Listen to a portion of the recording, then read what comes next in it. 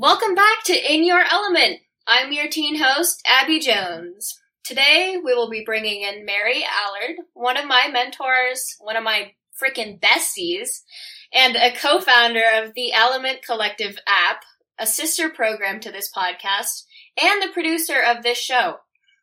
Mary's high school years were instrumental, ultimately leading her to become the co-founder of the Element Collective. As a young female, she was one of the top in her class, a national qualifying athlete, and extremely outgoing. Everything was about doing and achieving as much as humanly possible. But without the community or resources to productively maneuver through these experiences, they translated as a painful struggle with things like chronic illness, insomnia, abusive relationships, general anxiety, and binge eating disorder. It wasn't until she landed at a contemplative college in Boulder, Colorado, she began to understand herself, her innate gifts, and her relationship to the world with more compassion and empathy. This was the start of her journey to redirecting her internal fire and perfectionism to more productive outlets. Mary is steadfast in her belief of a holistic approach to our lives, and that when we are given the space and resources earlier on, such as the pivotal teenage years, we can be better equipped to mindfully navigate the next stages of our personal and professional lives as young women. Starting the Element Collective alongside her longtime friend, Kylie Roswell, is a dream come true and the culmination of over a decade of Mary's work to embrace her life's deep experiences with trauma and internal growth and knowing. Mary, I'm so happy to get to interview you. Oh, this is so fun, and I'm grateful you're a part of the beginning of this podcast, and the Element Collective could not do it without you. All right, well, here we go.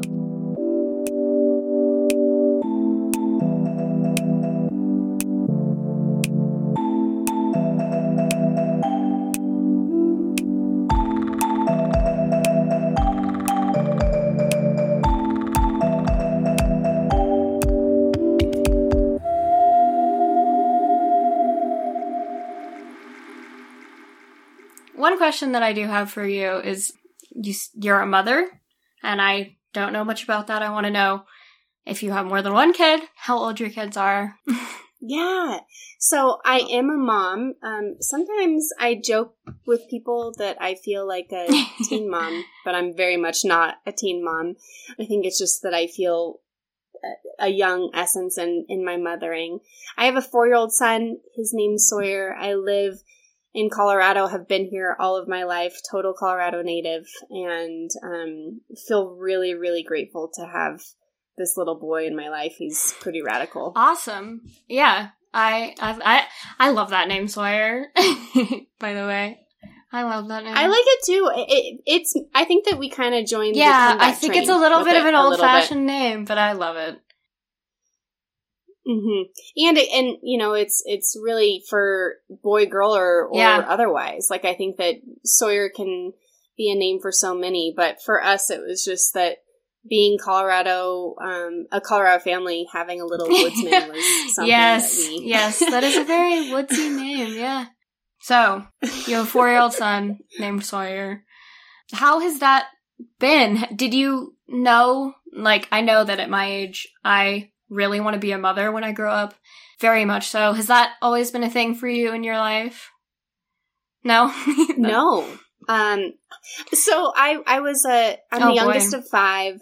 So I've always known I wanted community in my life, and a lot of community. I mean, I was really used to, quite frankly, a pretty chaotic household, being born into a family of 7.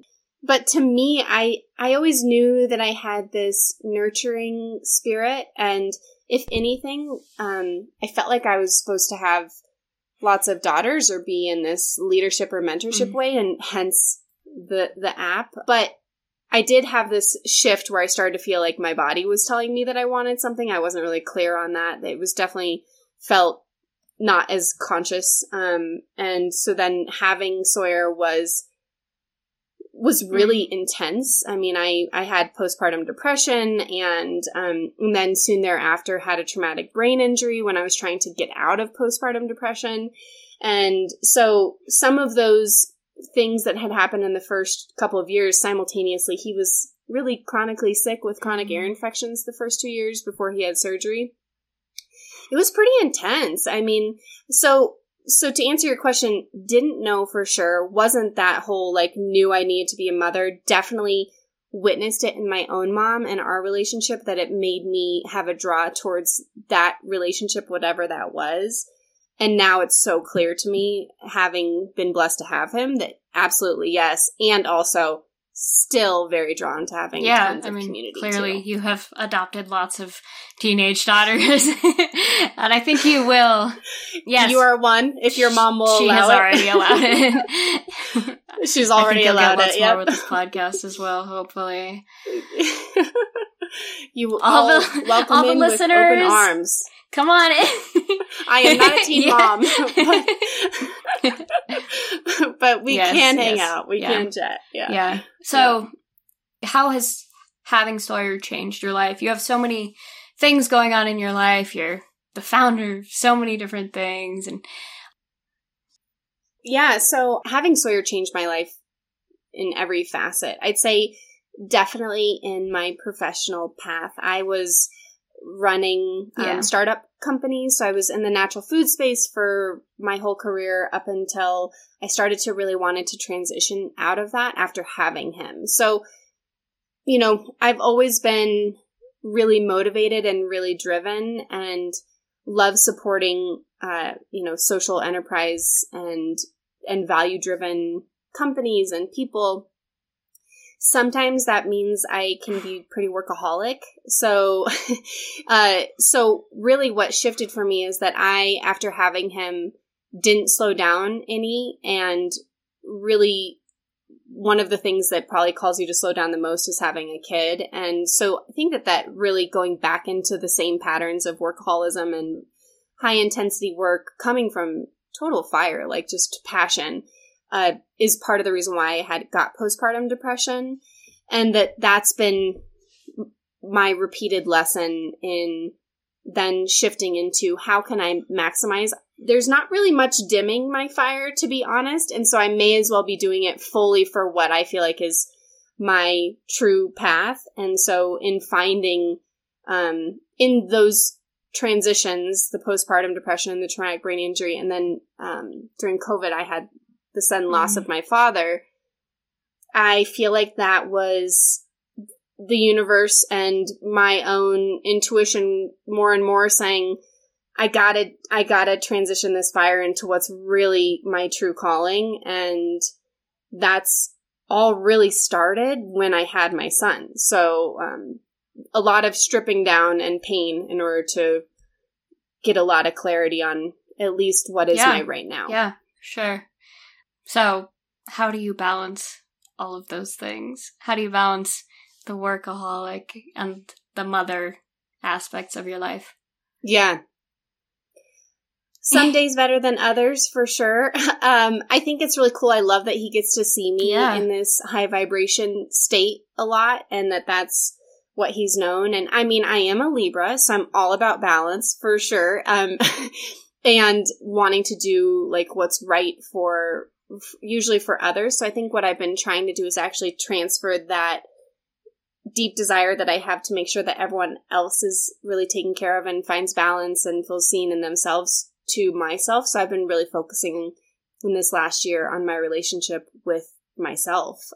So a lot of times it sort of surfaced, the workaholism surfaced as anxiety and depression and a ton of struggle with insomnia, which I'm still working with.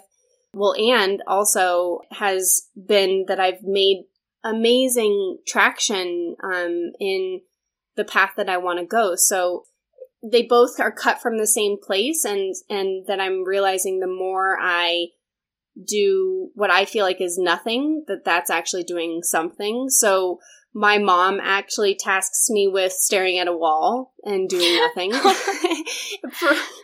So I will genuinely try to do that every so often. I know it sounds crazy, but it kind of is similar to that conversation around social media, like no stimulation, no input, no notifications. Like it's better for me to go outside and maybe stare at a tree instead of a wall, but take a walk. So I love that you mentioned that. Actually, walking is a huge thing in a lot of the therapies that I've tried out, because I'm very interested in therapies. My degrees in contemplative Buddhist psychology. Gosh, I will have to ask you more questions about that, because that's so freaking awesome. Yes. It was really cool. It was really radical. So I'm very passionate about the development of people and understanding people and relating at a deeper empathic level. So I've done a lot of different therapies, and one of them being brain spotting, which a lot of people don't know about, but is bilateral, connecting your left and right hemisphere, and it really helps a lot of those learned things, those learned truths, where the anxiety lives in my body, not necessarily. Sometimes I'm anxious and I don't even know why, a lot of times actually. And so what I learned is that a lot of this bilateral, EMDR and brain spotting come from the same thing. They were discovered by walking. So walking is actually really hugely helpful for me, and just listening to music. Yes. And actually cold showers. Have you ever done? I hate cold showers. I take my showers at 102 degrees. For how 45 long? Minutes. Yeah. Oh my God. I had such a feeling for some reason. But I do love walking and listening to music. And that's something I've always wanted to do. So I have 2 cats, and I've always wanted to walk my cat. And they're old now, and they won't let me walk them. No, I knew for sure. For sure, we still have the harness, but he got all mad and he wouldn't let me walk him. But I just got to meet Buddha, your cat. Is that who you tried to walk? The other one is a couch potato, and never gets up. But he loves going outside. He thinks of himself as an outdoor cat, but he doesn't go outside. Buddha. And what's his name? Oh, Buddha. But then what's the other one? Is Cinder. Yeah. Okay. Yeah. You guys should have seen these beautiful blue-eyed cats.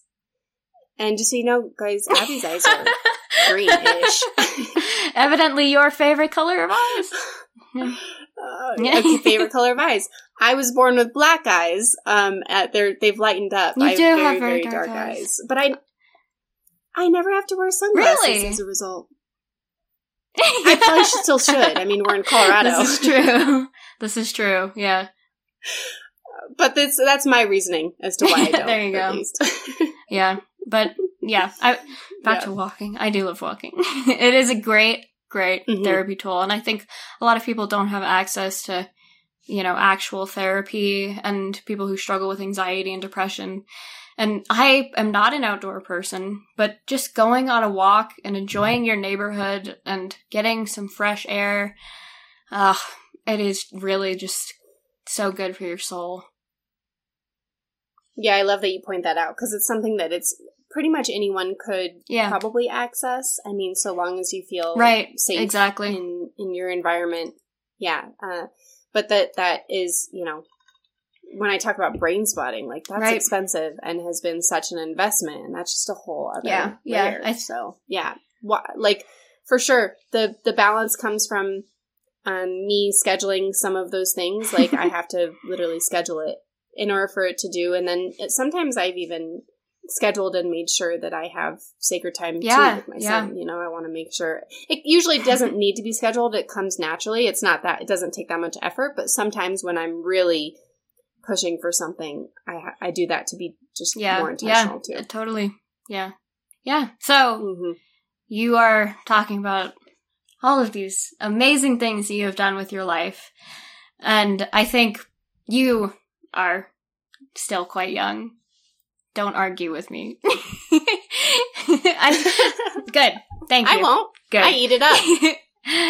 Good. You are, and you look great. When I met you guys, I was like, you guys are thank you. 20, 25. Mm-hmm. Yeah, I am. I was like, you just 32. Said you're in your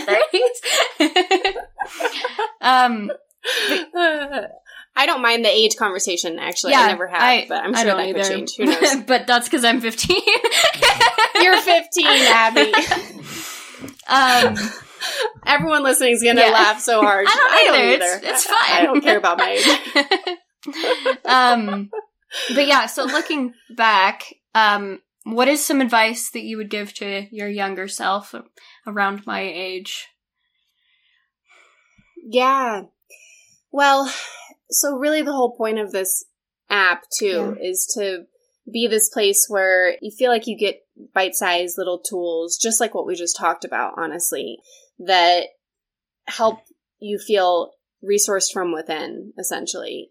And I think that I innately was kind of similar to you, where I was always trying things on for size or curious and talking about mental health and being aware of my mental health at that time.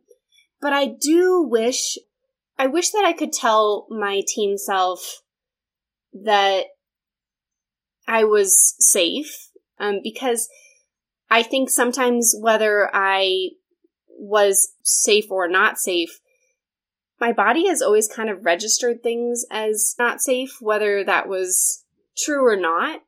And so I wish that I could have really heard myself saying from then that I didn't have to show up so hard or fight so hard or perform so top in order to feel a sense of security. Yeah, oh my gosh, I resonate with that so much. I think if randomly the 30-year-old me were to pop up and say, hey, guess what?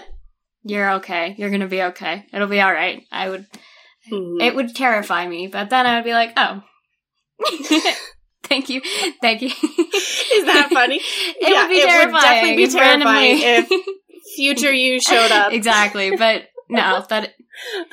So you wouldn't feel very safe. But then... No. But I think that is a great piece of advice, especially for someone who struggles with anxiety and depression and all that good stuff. Just hearing... Yeah, and I don't know if anyone's really safe from some level of anxiety more and more. And just, quite frankly, I think growing up in general can be somewhat traumatizing as is, or feel unsafe. I mean, there's a lot of unfamiliarity, and that by nature is a lack of safety feeling. So, yeah, I would definitely say that. I don't know how I would register it either, but it's definitely a theme for me that I still, to this day, revisit every moment and listen to my body when it's trying to tell me that I'm feeling a sense of panic or anxiety or safety. For sure.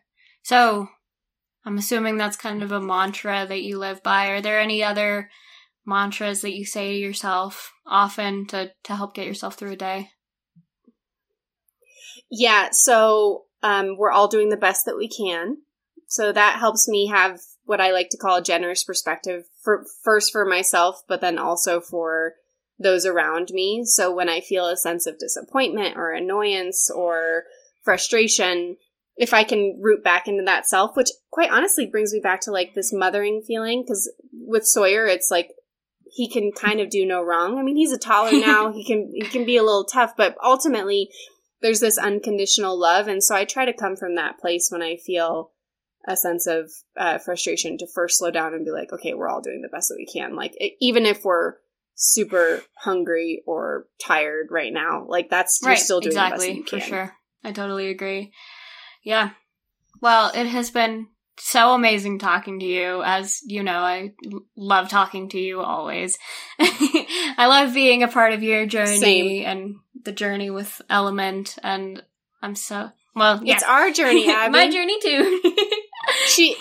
It's ours. It's ours. Sure. Yeah. We will be doing a lot more talking in the near future. And yes. I'm just so happy that we got to do this and talk some more. Me too. Yeah, thank you so much. I mean, I think just so everyone knows, this is just the beginning, and I'm so grateful to be the first in the hot seat with Abby. I appreciate you guiding me through it.